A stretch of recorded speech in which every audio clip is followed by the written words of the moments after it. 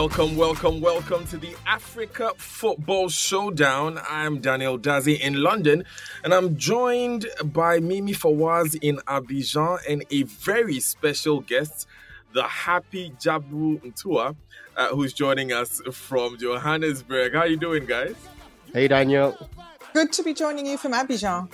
It's good to have you guys. Coming up in this episode, Bafana are back, as Jabu would want me to emphasize on. It was a night of insane drama in Yamoussoukro.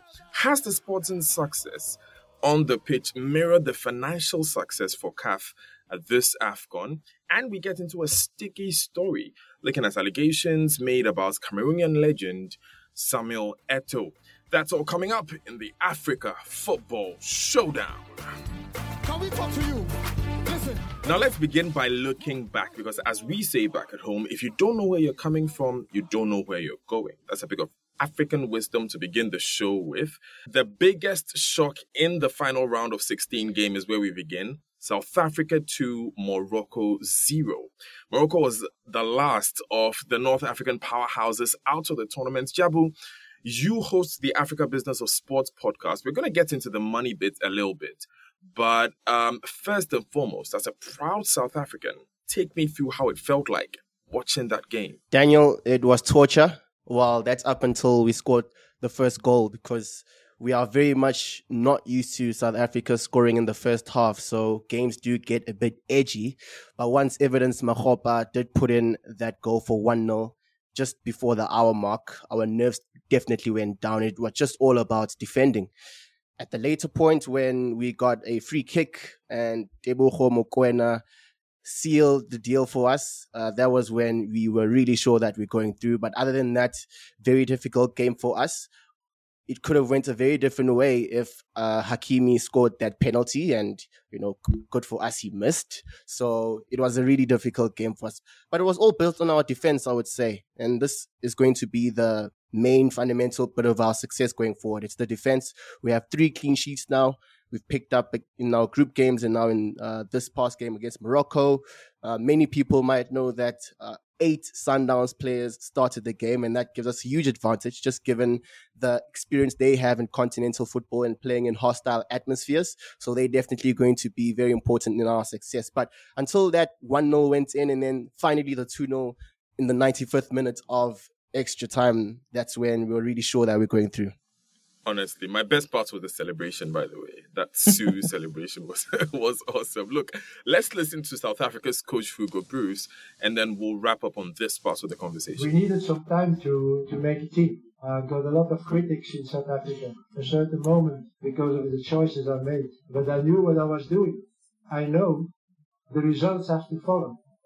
And even with local players now, you see they play on that high level. When they have the confidence, they can do it. And this is very important for the South African football. So, let's go on. Let's go on, Hugo Bruce says. Jabu, tell me, before the tournament, I know that very few people, probably outside of South Africa, saw a result like this happening against a team like Morocco. But what kind of expectation or what kind of criticism did Hugo Bruce go through locally?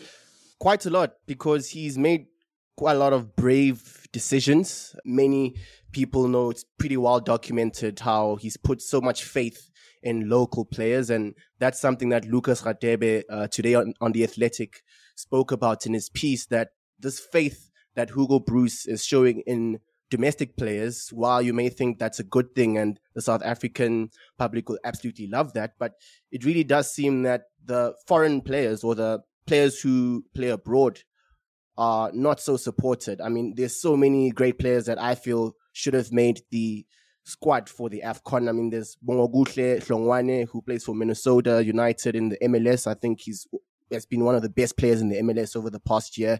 You've got Njabulo Blom, who plays for St. Louis City. There's Lebogang Matiba, who plays for Strasbourg in Ligue 1. So the faith that Bruce has showed in the domestic players, I think, has put him in hot waters. But I suppose now it's being vindicated, because these performances that are being put out by players who are playing in the PSL, which is not one of the best leagues in the world, is pretty incredible to see.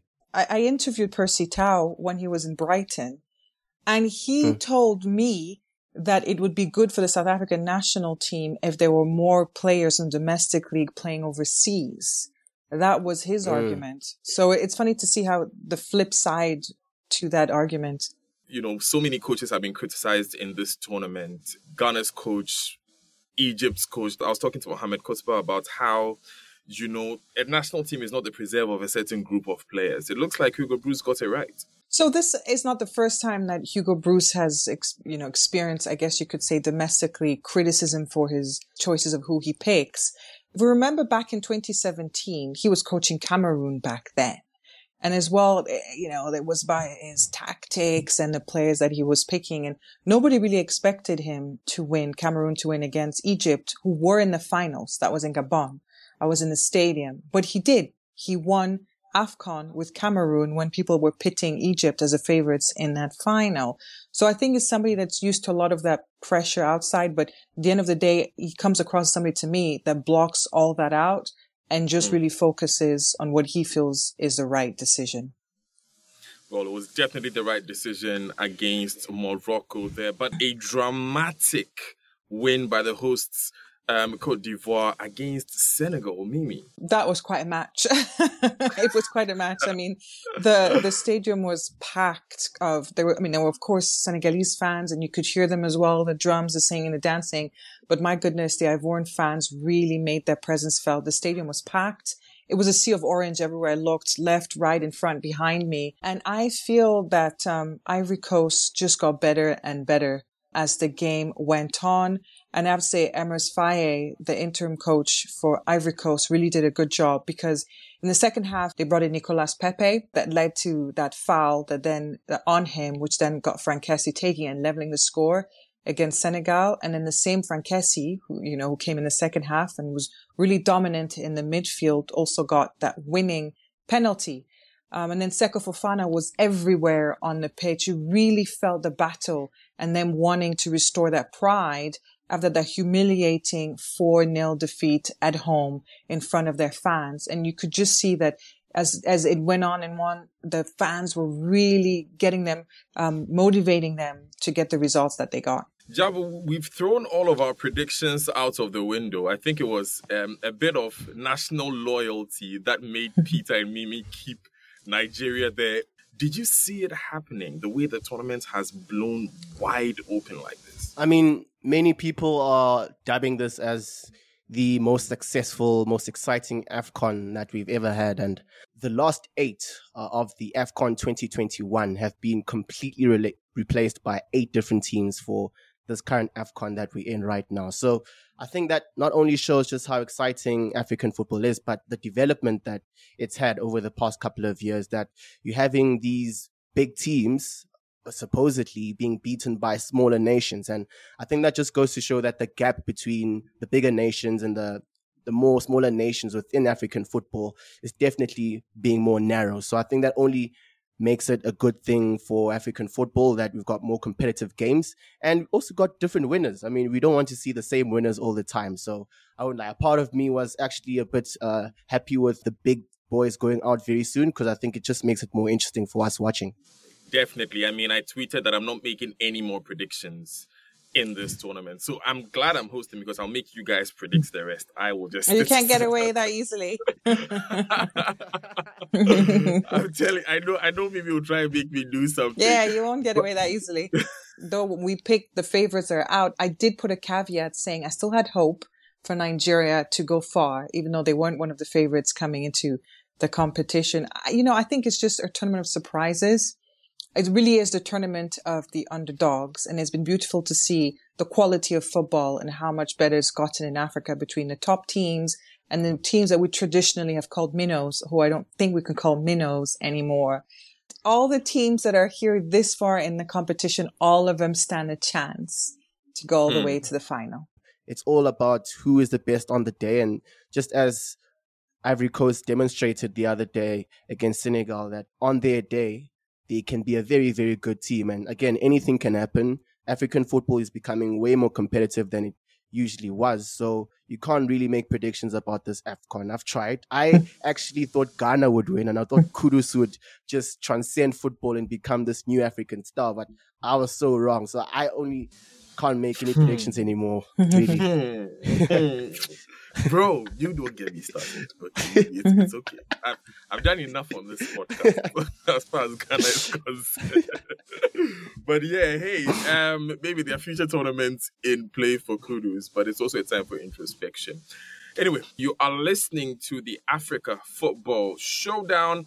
We're also available on YouTube if you want to see our faces. Mimi is looking lovely, and I, as usual, not so much. Oh, stop it. But it's worth the watch, definitely. All right, let's get into some other conversations in this episode. It's been a wildly exciting AFCON. Goals galore, shocks galore, quality up and down from some of the smallest nations. Now, Cape Verde still going strong. Guinea, Equatorial Guinea gave us a good show, but they had to leave. Mauritania also had a huge tournament. Now, Ijabu, you host, like I've been saying, the Africa Business of Sports podcast. You were concentrating ahead of the tournament on the business side. What are the numbers like? How has CAF done? CAF has done really well, to be honest with you. And this is in the context of many problems happening within CAF over the past 6 months. Many may remember that CAF unilaterally decided to cancel their contract with beIN Sport, which is one of their biggest broadcast partners. And that did put into some sort of issue whether the sponsors going into CAF would get the visibility and the exposure that they needed. So it was very interesting to see that beIN has now come in. You know, they've kissed and made up, luckily for all of us. But also we had an issue with SuperSport, them not being able to purchase the rights for AFCON, and that left lots of questions around whether South Africans would be able to watch the AFCON, whether all the different territories that SuperSports actually broadcast games to would be able to also participate in this great continental festival, which I think it is. So while we did have, now I'm gonna give you some numbers, but we do have some great performances happening commercially.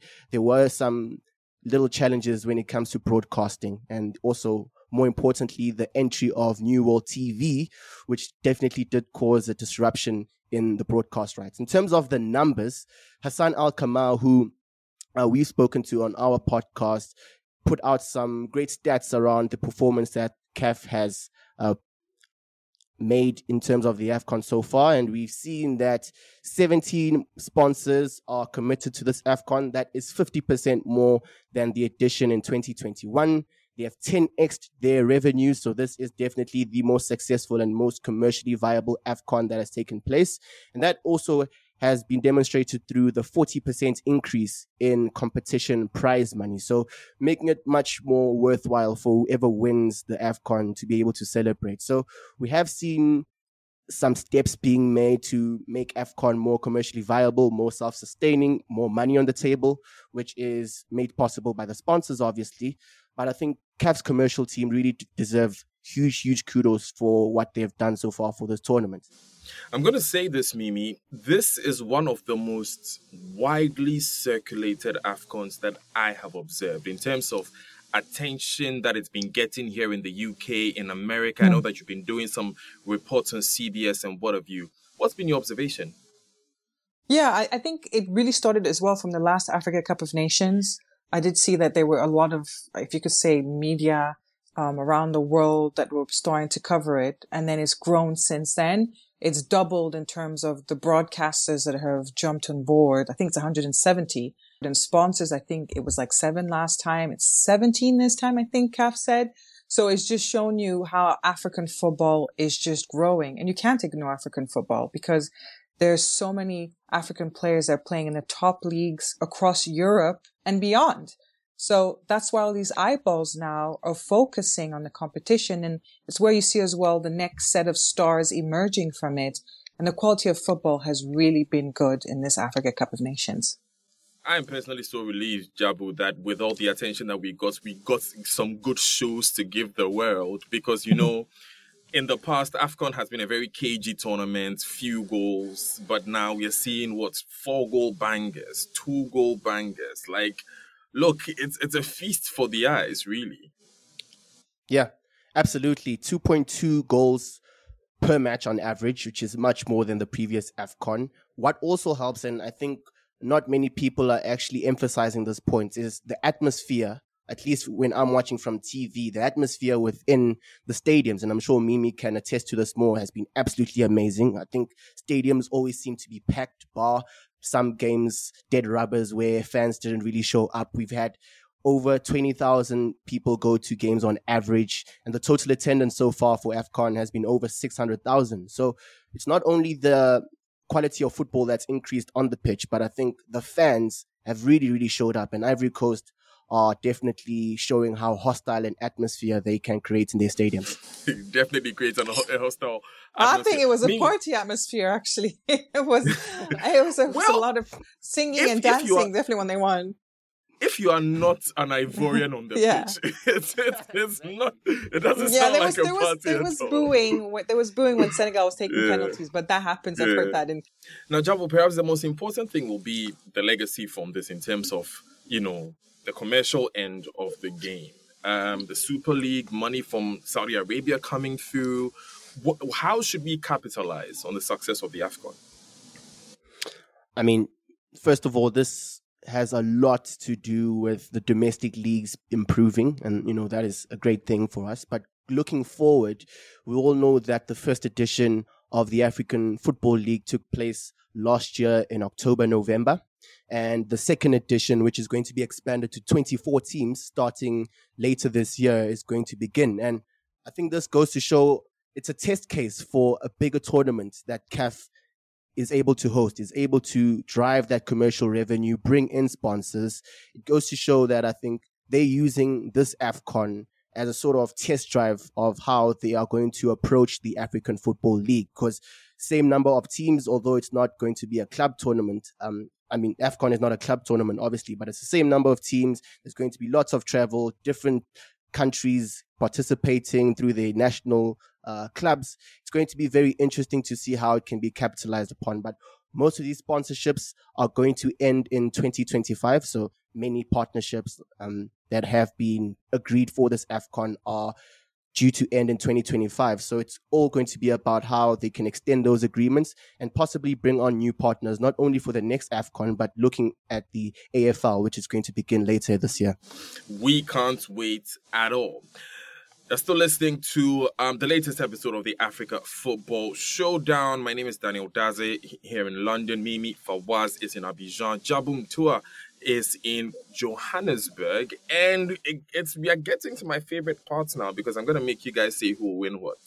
It's not a comfortable position to be in. Jabo, I'll start with you. You know the game I'm going to give you. Cape Verde, South Africa. I've always liked Cape Verde. I've always had a soft spot for them. With their style of football that they play, they always seem to be very exciting to watch. So it's definitely going to be a big challenge for us, especially because we make our success off clean sheets and having a strong defense. Cape Verde have been absolutely incredible in their attack this AFCON. I think they've always been. I don't know. It's a tough one. Once again, South Africa, hopefully we come through with another clean sheet, which I think this is going to be the main thing going forward, because I trust South Africa to go into extra time and possibly go into penalties. So it's all going to be about taming that Cape Verde attack and trying to make most of our chances. I'll come to you next, Mimi. You know the game I'm bringing you. Nigeria versus Angola. Admittedly, it's probably Angola's biggest challenge in this tournament, but they also have quite the goal banger in Dala. Yeah, I mean, Nigeria good defensively. As we know, both nations have faced each other before. They're not new to international competitions. Angola score goals. They score on average 2 to 3 goals per game. And Gelson Dalla, as we know, is right behind Emilio Nsue, who's a top scorer at the moment with 5 goals. He's on 4 goals, Gelson Dalla. So it's going to be an interesting one. But I'm going to have to say I'm going to pit Nigeria slightly, a bit of an edge over them if they can really keep the. Of course, I will keep the Angolan attack silent. Jabu, you be the neutral in this one. Nigeria, are we going to see another surprise with Angola coming out on top, or Osimhen and the rest of the team's quality is going to see them through? Yeah, I would think so. Nigeria have done a great job of being clinical in their attack. I think they've got one of the best, if not the best, defense at the back with Ajayi and Ekong. It's a really great defense. They've got Osimhen obviously up front too. I think is probably the best player at this AFCON. So there's a lot of pressure on him, Osimhen, to really show the quality that he's shown in Serie A and the Champions League over the past couple of years. So I would think that Nigeria will very easily go through here. But I mean, you never know. Angola have the sense of a surprise in them. They've got over 5 players from Petro de Luanda, which is the biggest club in Angola. And I think that familiarity has really helped them gel together and the cohesion is there to show. So while I think Angola really has a decent chance at it, I'd be very surprised if Nigeria doesn't go through very easily here. Another team that really has brought the magic in this tournament is the Ivory Coast. Mimi, MS Faye, will his magic still work against Mali? I know Mali was one of our dark horses in the beginning of the tournament. I don't know about your dark horse, but they definitely were mine. I remember saying they were my dark horse. I think this is a match that's going to be won in the midfield for sure, because Mali are very strong in the midfield, but I don't feel they're as strong going forward in attack. Sinayonko, yes, he scores the goals, but I don't think they've got the same attacking force going up front than they do being very strong in midfield. I think Ivory Coast they've got nothing to lose now. I mean, they got their pride back, after that heavy home loss 4-0, and defeating the champions, the current champions, Senegal, is definitely going to boost anybody's confidence. And like Frank Kessie has said after that win, they need the Ivorian people to keep supporting them and keep believing them, and then they can go all the way. I don't think they have any problem with getting support from the Ivorian people, do you, Jabu? No, not at all. I think it just goes to show from the atmosphere, as I mentioned, that they've produced there. But one interesting thing about Ivory Coast that I saw from the last game is how strong their bench is. I mean, in the last game against Senegal, off the bench went Kessie. He came on the game. Pepe was also substituted on. Halle, who's a great player, playing for Dortmund, came on as well. And Adingra, who plays for Brighton, fascinating player, also came on to have a huge impact. So while I may see this game being very cagey, Mali are really good on defense. They beat South Africa 2-0 in the opening game. I do think if we do get to a stage where a deadlock is there, Ivory Coast will definitely have the players on the bench to go in and impact the game. I just want to say that if I ever have a child, I'm sending them straight to that Asek Mimosa Academy, because I don't know what goes on there. I don't know what goes on there, man. They definitely know how to produce the very best from the days of Solomon Kalou right up through to now. Anyway, I'm going to leave you guys to decide between DRC and Guinea. I feel like these are two teams that we have not paid a lot of attention to over the course of the tournament. I picked Equatorial Guinea to beat Guinea in that round of 16, and no one expected DRC to be in the quarterfinals after they were pitched against Egypt, and they've done it without winning a game. DRC have a great chance. They've also got really good players. Once again, I think most of teams have great players. I didn't know that Grady Diangana, who plays for West Brom, was actually from DRC. He's a great player, and he came on to score a penalty in the shootout. I think this one is a toss of a coin, really. The toss of a coin. I'll go with DRC, just about DRC. DRC, they've been having mostly draws in their games, but when it came down to penalties, they were just getting those penalties. And if it was to come down to penalties again, I would probably put my money on them after them knocking out Egypt. So DRC are the slight favorites in this one. Okay. So Jabo, I don't know if we'll have you before the tournament ends. So I'll zoom you straight to the final. Pick two teams for me. Maybe will beat us in the semi-final. I don't know if we even get to that point. But Nigeria, I think, would get to the final. and Ivory Coast. Nigeria and Ivory Coast, I think, would be the dream final for many, especially the commercial sponsors, because just a very small bit on this. When you have the smaller teams progressing and the bigger boys being knocked out, it's not so great on the TV numbers and commercially. So I think the best final that everyone is going to be looking for in terms of quality and the football heritage in those countries, it would be Nigeria and Ivory Coast. I think that's the final. Peter reminded me a couple of episodes back, the last time Nigeria won this tournament, they beat Ivory Coast, and this time it happened as well in the group stage. So, hey, you never know. At this point, we have to rely on Malam goals. That's what we say in Ghana. to that spiritual goals to make sure that it works. Okay, so at this point, we have to let Mimi go. Mimi, thanks for joining us today. Enjoy sunny Abidjan. I will. Thank you very much. Now, Jabo, before I let you go, a disturbing story was published by The Athletic about Samuel Eto'o, the great striker and Cameroon FA, that's Fecafoot's president. Accusations against Eto'o include match fixing, abuse of power, even making life threats, with a special focus on a match between his football academy and Kumba City FC.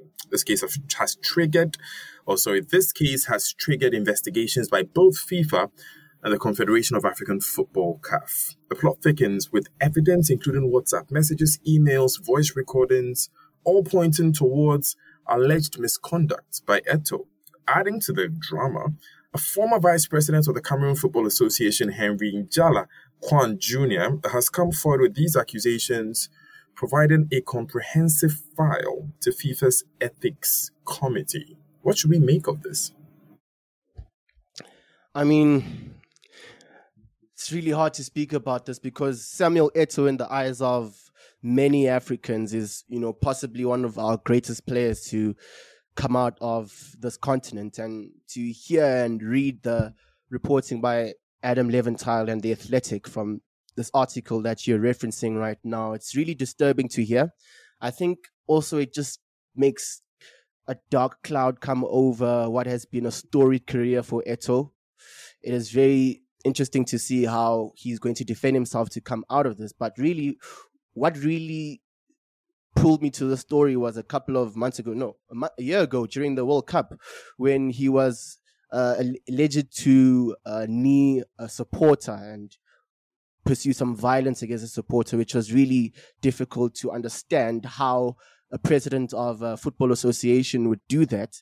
And then going a step further, when he was announced as a brand ambassador for 1xBet, which is also a global partner of CAF, that was really hard to understand as well, given his role with Cameroon, and how would it make sense that he's also now the brand ambassador? There's clearly a conflict of interest there. So I must say, in a time where African football administration has really suffered from corruption, we thought the likes of Eto'o would come in with a new dawn, a new sense of leadership that would come through for African football. But clearly these stories and these allegations which are being leveled against Eto'o doesn't sort of demonstrate the progress that's been made on the administrative side of African football. I think the trickiest part is the role of Njala, the vice president of Fecafoot, who sort of puts these allegations forward. That's what sort of adds weight. That's what catches my eye in this entire thing, because this is someone who has worked closely with Eto'o and will definitely know what he's talking about. But FIFA is investigating, and we will know more soon, right? Yeah, absolutely. It's interesting also what Njala, his role in this as well, in that this is someone who's clearly been working with Eto'o for a very long time. Clearly their relationship now has deteriorated after these allegations have went through. So, I mean, once again, we have made so much progress when it comes to the administration of African football. CAF, for the longest of times, was known as a corrupt organization under the leadership of Ahmed. So now seeing that a legend of African football and now a new administrator who has come in is now being alleged to have committed so many of these indiscretions, including match fixing and more of the inciting of violence that is alleged to happen as well. It really doesn't shine a good light on African football, especially during the tournament. The fact that the story has come out during the tournament, I don't think that really does any of us good in terms of the growth of African football. Definitely. I feel like the faster it's dealt with, the better. But hey, thank you very much, everyone, for joining us for another exciting episode of the Africa Football Showdown. My name is Daniel Dadze. I was joined by Mimi Fawaz and Japum Tua. A special shout out to Peter Okoche, who's our big boy who cannot be with us today. Peter, we miss you. Please come back quickly. That's it for now. Catch you on our next episode where we will be looking at the results of some quarterfinal games. You don't feel